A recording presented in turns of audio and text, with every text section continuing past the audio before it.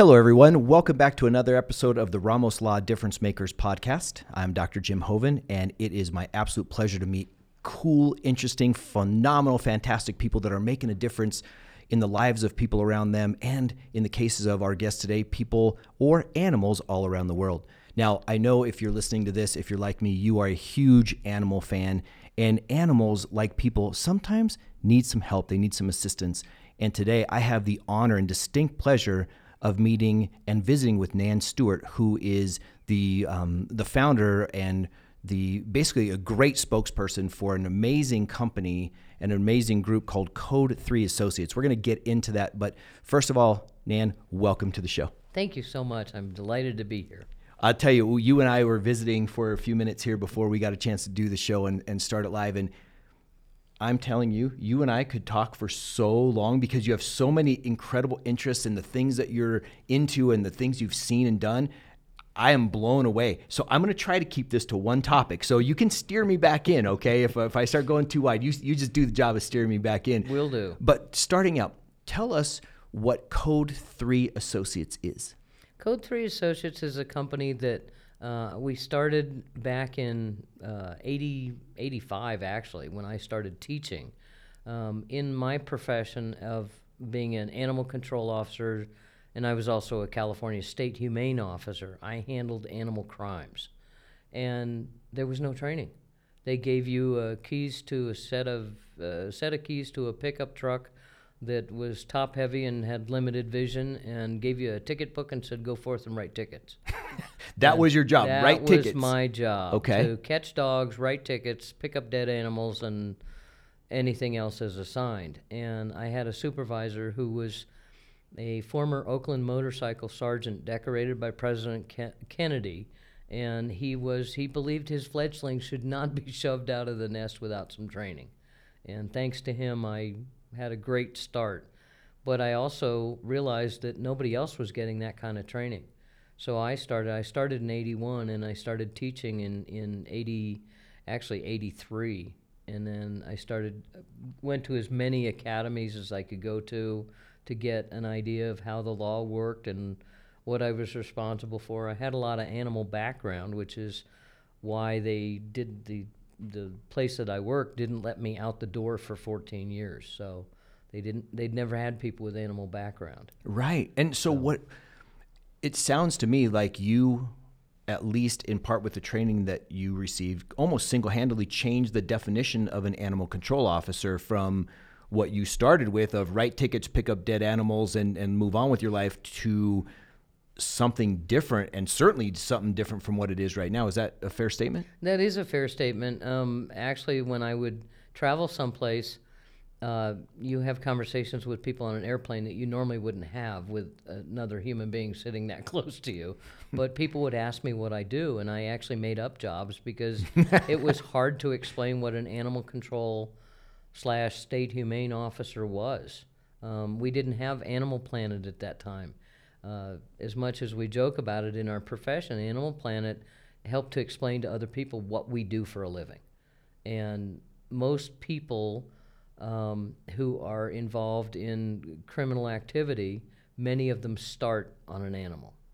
In other words, it's the gateway to human problems. Is they either abuse animals, sell or trade animals, traffic them, something like that? Is that what that means? Yeah. Domestic violence starts with animals. Oh, all the time. I didn't think of that. Okay. And then there's all kinds of different things, but the person who comes home had a bad day at work, they may throw the cat or the puppy against the wall, and they have control over their family by saying you're next. So we dealt with children, we dealt with spouses, and it's male and female. So you have to learn a lot more about that side of it. It's dealing with animals. It's really not an animal job, it's a people job. And we deal with the same people that the police deal with. We just deal with them first. Wow. That when you said about puppies and kittens getting thrown against walls, or I picture dogs getting kicked, it literally sends a gut sensation for me because I'm a huge animal lover. But it's so much fun to put them in jail. There's a satisfaction. There's a satisfaction there. Yep. And so with when we look at Code 3, is that a big part of Code 3 as well as rescuing animals, or yes. How does it divide out? It divides out. We have basically two factions in that we have, we teach the animal control officers, anybody who deals with animal crimes, be it a veterinarian, a police officer, a deputy sheriff, a division of wildlife, you name it, and as well as the local ACOs, animal control officers. We teach them, and they come to our academies. We have a lot of different classes, but our core classes are the Essential Animal Services Training, which is, there are 3 levels. Each is 40 hours, Module A, B, and C. When they complete that, they are now a certified animal cruelty investigator. So they've had the proper training, so they can go and do, and it does hold up in court quite well. The other side is the disaster response. We have a National Animal Disaster Response Team, and we have volunteers all over the country. So when a disaster happens, we are normally put on on call, and we may be deployed, we may not. We don't self-deploy. We have to be asked to come in. And we have an 82-foot tractor trailer that my partner and I designed back in it started in 94. And that responds to our disasters. No matter where it is in the country, that thing will get towed over there. Well, it's driven over there. It sleeps anywhere from 6 in the front part of the trailer, or front part of the semi, and then it can sleep as many as you can fit in the back. Wow. If you put cots in. We've had whole fire crews stay in there, but we respond to fires and floods and hurricanes and you name it. Wow. I was looking through the website and I saw pictures of some, and I don't know if these would be considered volunteers or ACOs or who this would be, but it showed pictures of these folks in boats of, I would imagine, a flood or hurricane of some sort, with dogs in kennels that they had rescued. So you'd mentioned floods, fires, I would assume earthquakes, things of that nature. And is it mostly for house animals, or is there also for farm animals? How does it work? We do livestock. We do. We save, it used to be from mice to elephants, but we've now included hissing cockroaches. Tell me about hissing cockroaches. They were actually a school mascot down in Texas in a flood. Okay. And they were breeding these as a project for the school. And they requested that we go back and get the hissing cockroaches, which we did. So mission accomplished. Mission accomplished. We bring out whatever is there, whether it be snakes or guinea pigs or exotic animals. There's all kinds. You never know what you're going to find. And do you ever get called to a specific incident as opposed to an emergency? So let's say a cattle farm catches on fire. So it's one place. It's not a region. It's not a city. Right. Would you get called to an event like that as much as a larger Normally scale the event? local people would get called for that if somebody needs help. But we are working on a project to incorporate communities so that they are ready for disasters. Wow. So that they've thought about it ahead of time. Okay, tell me more about that. Who's the community? Who's the members of the community? What's the training? Well, communities normally have emergency crew that when things, I'm struggling to find the word, but when something happens, they will declare the disaster, whether it's just in a town or whatever, and now they go to the EOC, the Emergency Operations Center, and they'll open that and say, okay, all the people are going to come in. If you need to cut the power in a grid, you got to have somebody from the power company there who can say, wait, we can cut the power here, but remember we got 2 hospitals over here, and we can't cut that power. They all come to the table. Well, we're part of the table because years and years ago with Hurricane Andrew, they said we don't really have an animal problem. Well, there are more animals in Florida than there are humans.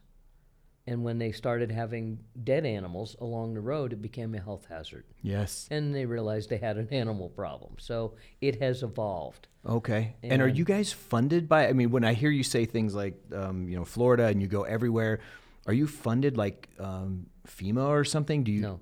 So it's all private. We respond through the generous donations from people. We may recover some fees, things like fuel. We have foundations that give us grants, and it's applied to the disasters. But we respond at no charge for the first week at least. Wow.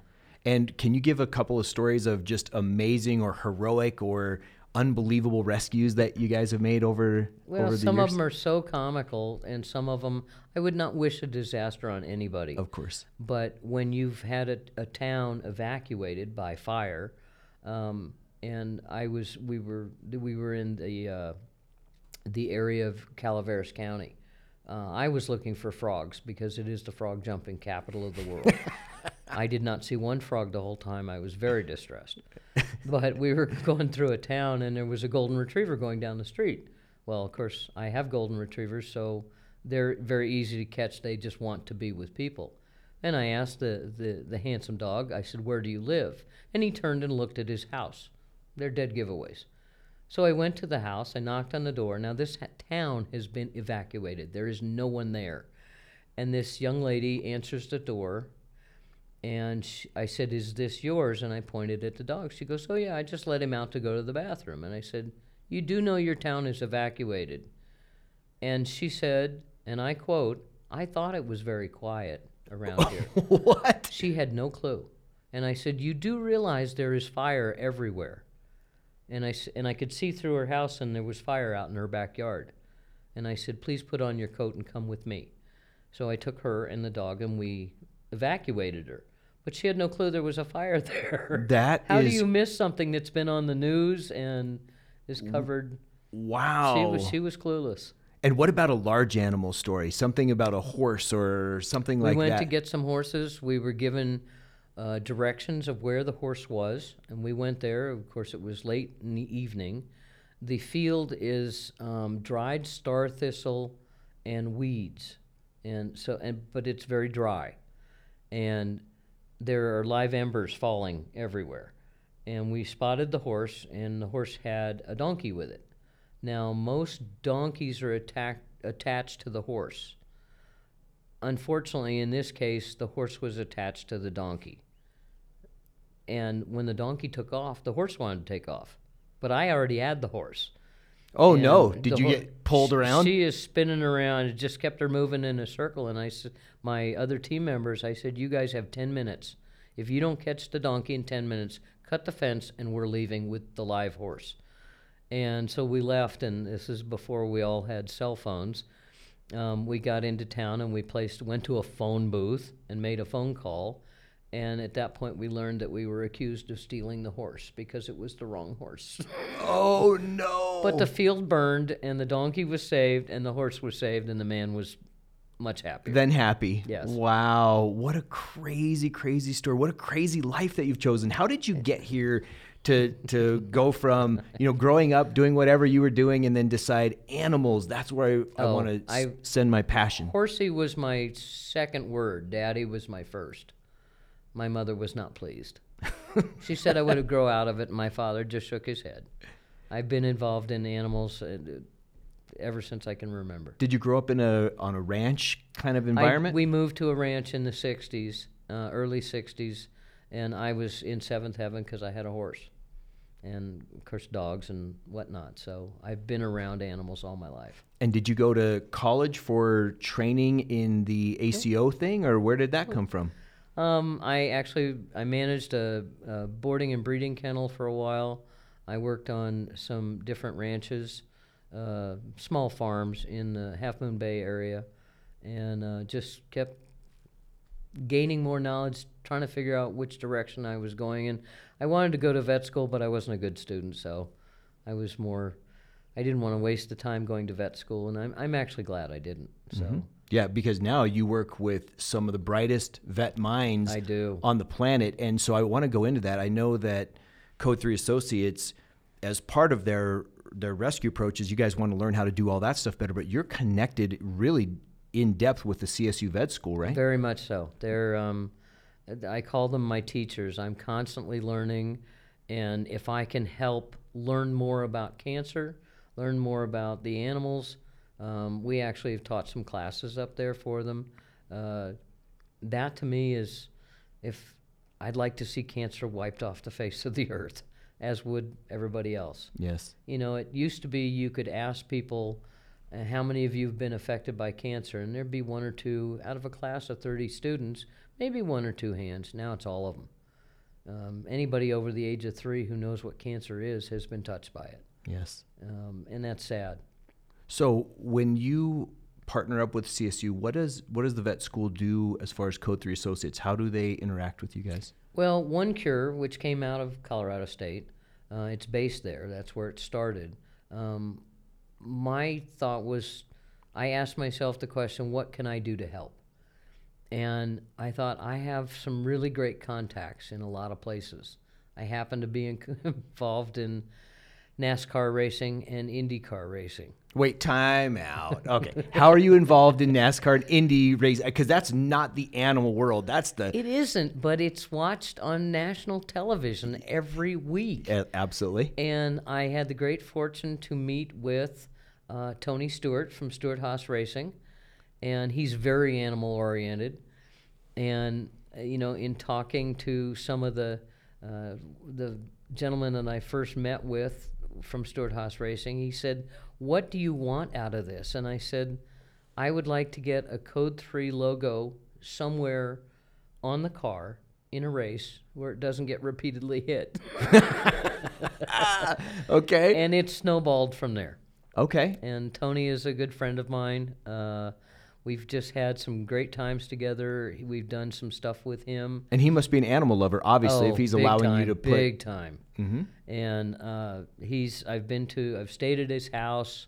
We do some stuff together. I talk to him frequently, and he's just a wonderful person. And that led me to another gentleman who introduced me to some IndyCar people, Bobby Rahal. We partner with Rahal, Letterman Lanigan. I've had some interesting conversations with David Letterman, and we're planning to go fishing together. Good for you. Well, I love to fish, so if you need a third, because I would love to hear the conversation that goes on there, you just call me and let Letterman me know. he's an interesting character, but he loves his dogs, and had a chance to bring Bobby Rahal, Letterman, Lanigan, Tony Stewart, and many other people to CSU to see what goes on there. Wow. And they all go out and say, you're right, this is a different place. A different wonderful place. You know, I went to CSU, and I studied pre-med there to go to chiropractic school. And my roommate, so I had two roommates. One was pre-med, and he went to be an ER doc, and then the other was pre-vet and ended up going through CSU's veterinarian school. And so I'm aware of the amazing qualities of that program. It's one of the best in the country. And for you to align there, that is amazing. And I learn something new every day. I'm sure. And so when you're going up there, you said you were teaching, or through Code 3, you teach the vet students some things, and then they in turn teach. Do they teach the volunteers for Code 3 some things as well? Or Not so much. Our volunteers are more hands-on, so they need to know animal behavior, animal handling, what to do how do you get a horse out that's in water? You do not put little wings around the tops of their legs because they have a tendency to invert and drown. Oh, no. Yeah, that was done, not by us, but it has been done. Those little water wing kind of things? Or? Yeah. Okay. What they did is they put the water wings around the tops of their legs. Yep. Okay. Their upper Hoping body they would is float. so much, hoping they'd float, but their upper body's so much heavier. Yes. They just inverted and drowned. Oh, they only my did it on one horse. goodness. So. Wow. But we're trying to design. We're working on the R&D part of designing something that will help these animals, especially when they're in cold water. Doesn't matter how cold it is. The longer they're in water, the more hypothermic they become. Yes. So can we get something that will float these animals if you have to lead them out? At the last flood that we attended, they actually took the horses and found a front porch that was fairly big, and they led the horses up the steps onto the front porch out of the water. And horses are not a big fan of steps, true? Oh, they'll go up steps. They don't like to go down steps. Okay. Cows will go up steps, not down steps. Interesting. So, well, when you're talking about these different kinds of circumstances, I think I saw on the website you talk about swift water training, removing animals from that environment and removing animals from a fire-torn environment. Are there other common environments that you have to train the people to act differently to remove an animal than others? no, they have to have the skills to. You can't just get in a boat and go out and rescue a horse. You have to understand the boat. You have to understand the water. You have to be able to read the water. If you've got swift water versus stagnant, still water, flooding, a lot of flooding is fairly calm water because it's flooded. The water's moved on, but the whole front yard is flooded, or the whole field, or whatever. Then you have swift water, so you've got to have the right boats for that, and the people have to have the proper training for their own safety. They have to have the right protective equipment. Personal protective equipment. They need to be wearing helmets, life jackets, otherwise known as a PFD. They have to have all that training. We train to the human standard, not to an animal standard. Yes. And in Katrina, we spent several months there. We were in charge of water operations in the city of New Orleans. So when they went to get animals, the people said, no, we're not leaving. And our people said, no, we're not here for you. We're here for your animal. Oh, well, if you're taking the animal, can we go with you? And what's the answer? And then the answer was yes. Okay. We evacuated people. We went to a flood. We were requested to help at a flood in South Dakota. And when our people got there, they discovered that the local fire department had no training in swift water, had no boat, and had no PFDs. The fire department? The fire department. It was a little tiny fire department. And they really weren't trained for that, so they retasked us to human rescue. Oh, my gosh. You know, speaking of that, I was looking through something, and I have a son in law enforcement, and one of the things that we worked with was work with a company to help get law enforcement some protective gear, right? Specifically bulletproof vests. Right. And I noticed on the website that you make mention of the fact that a lot of these animal rescuers, and I don't know if these are more the ACOs. They're more the ACOs. But they go into harm's way Yes. where they potentially could have a human interaction. And so that point, and I never thought about this, that they need to be suited up with protective gear. And because they're not armed, like the police are, they don't have a gun. They might have a collapsible baton or possibly some spray, but they're not armed. So they are just as much in danger, if not more, because they've normally dealt with the people before the police ever do. Yes. So we have a program ongoing now with our ACO Coalition where we do a drawing every month for a vest. And we're looking for more sponsors to buy the vests and, hoping to outfit a whole lot more of these officers. Wow. And do you work with ACO officers? Here's what I wasn't necessarily understanding. Do you guys have the ACO officers within Code 3, or you support ACO officers from this county, this city? We support, the ACO Coalition, officers sign up. There's no charge. And as a result of being a member of the coalition, they get a percentage off on their training, so they can get a $50 reduction in a class that costs $500 or $550. They save $50. They also get a chance to put in for the drawing for the vest and for other things such as masks and whatnot, all sorts of stuff that we're trying to provide to them to get them to join the coalition, and they're all over the country.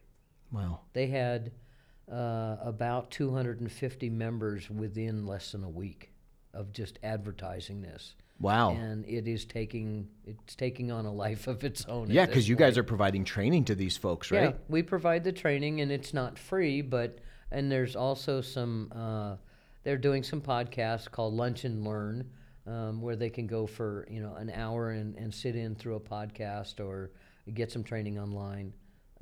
Some of the training, most of our training is done with butts in the chair, so to speak, because we as adults learn by doing.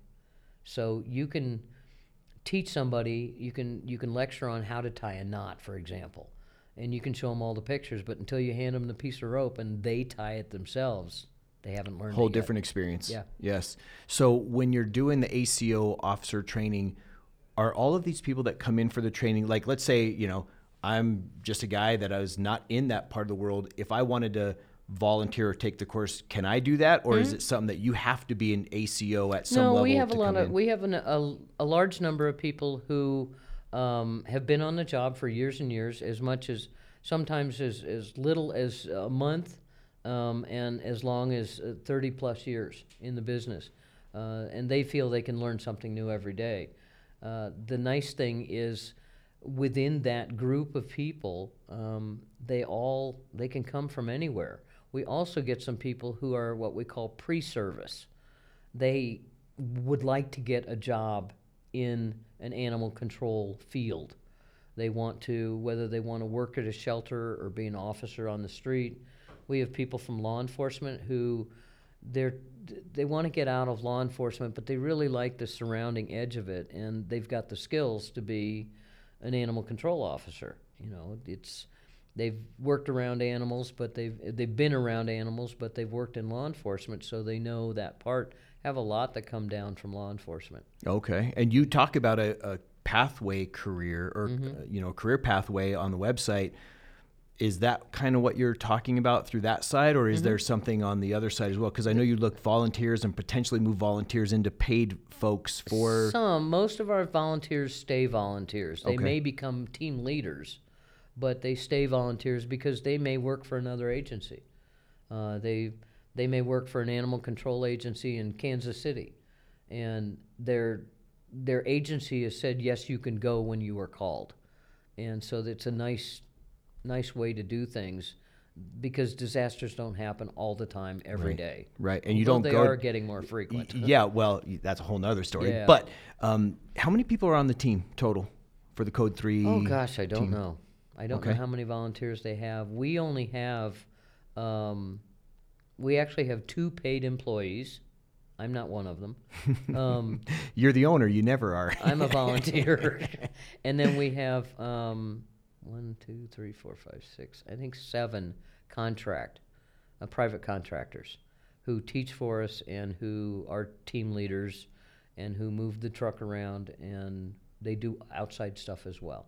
Okay. So. And do you ever look for volunteers? For example, my wife has been on the Salvation Army volunteer team for helping people with grief and loss following one of these same things. So whether it was the floods that we had several years ago or some of the more recent fires, they would call out to their volunteers who had gotten a certification in something. Exactly. And then they would come up to that. Do you guys have a lot of that as well? Yes, we have people who want to become involved, and they find out what it takes, and depending on what their expertise is, they may want to take a swiftwater class. They may want to take a fire class. So they can't go to a fire if they haven't had the fire training.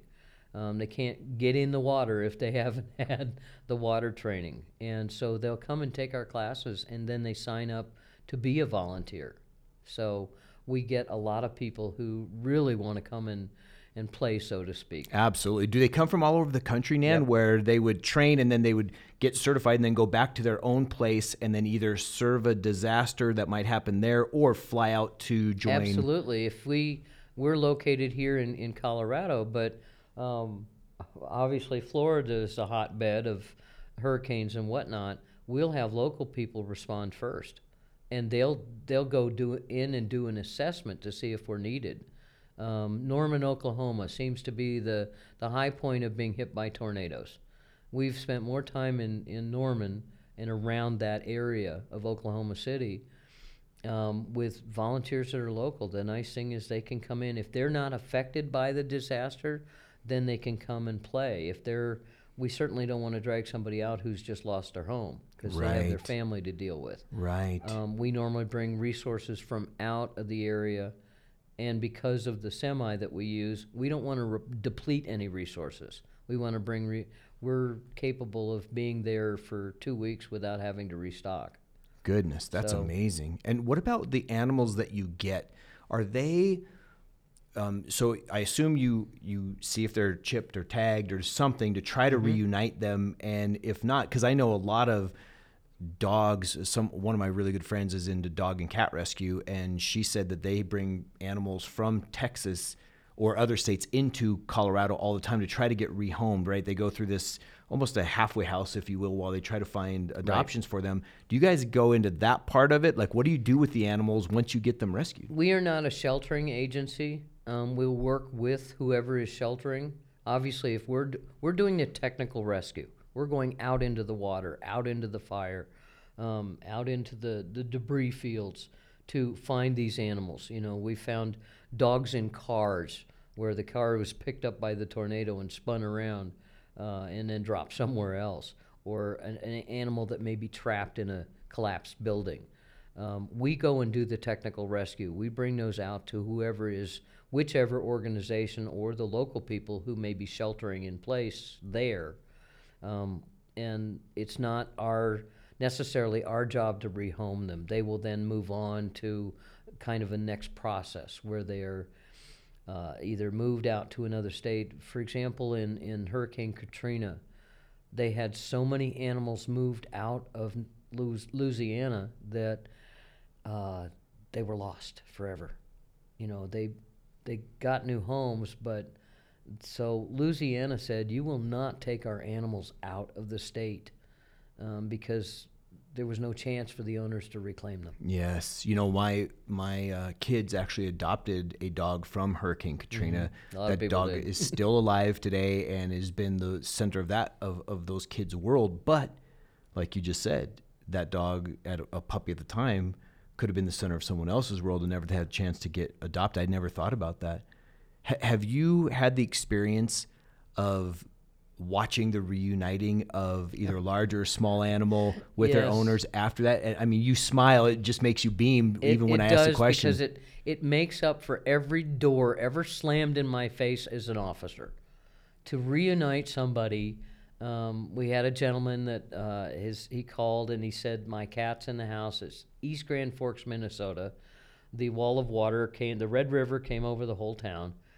And he called and said, I think I haven't seen my cat in 6 days, and I haven't been back to my house. They've just recently they won't let us back into the town. So we went in, and when we got there, I saw the cat sitting in the window. He was pissed.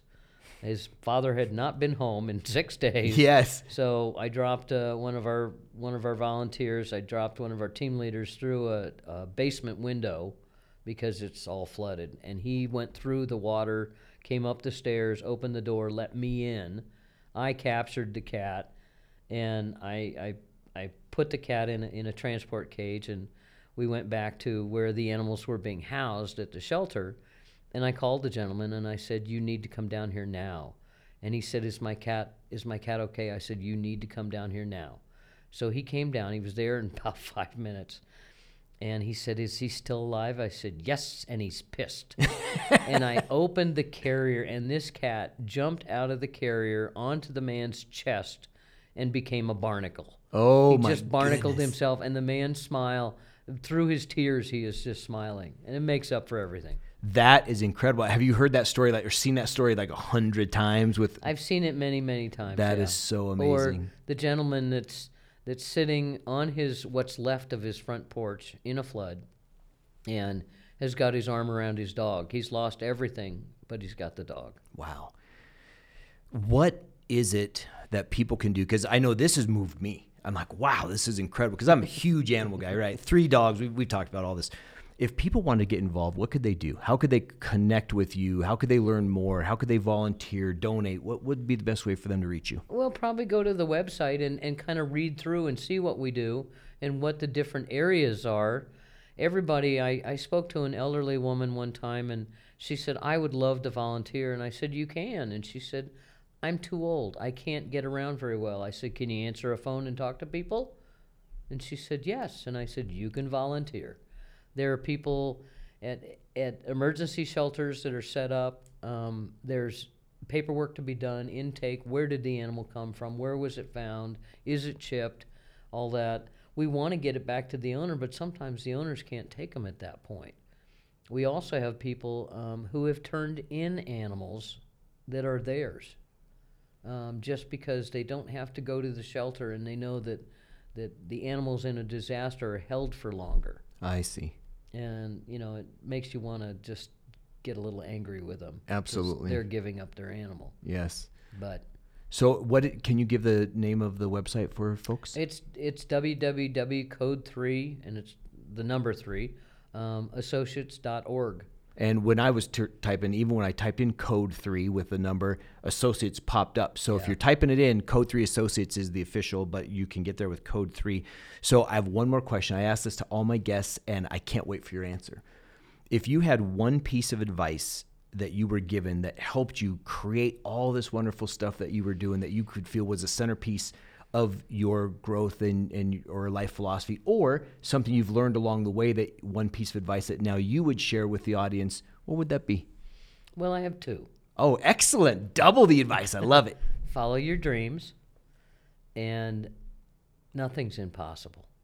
Follow your dreams and nothing's impossible. Well, you are a living example of that, Nan, and I'm telling you, you have filled my cup up. I'm just so grateful. That's that all right. you We came can clean down. up the mess after you spill the cup.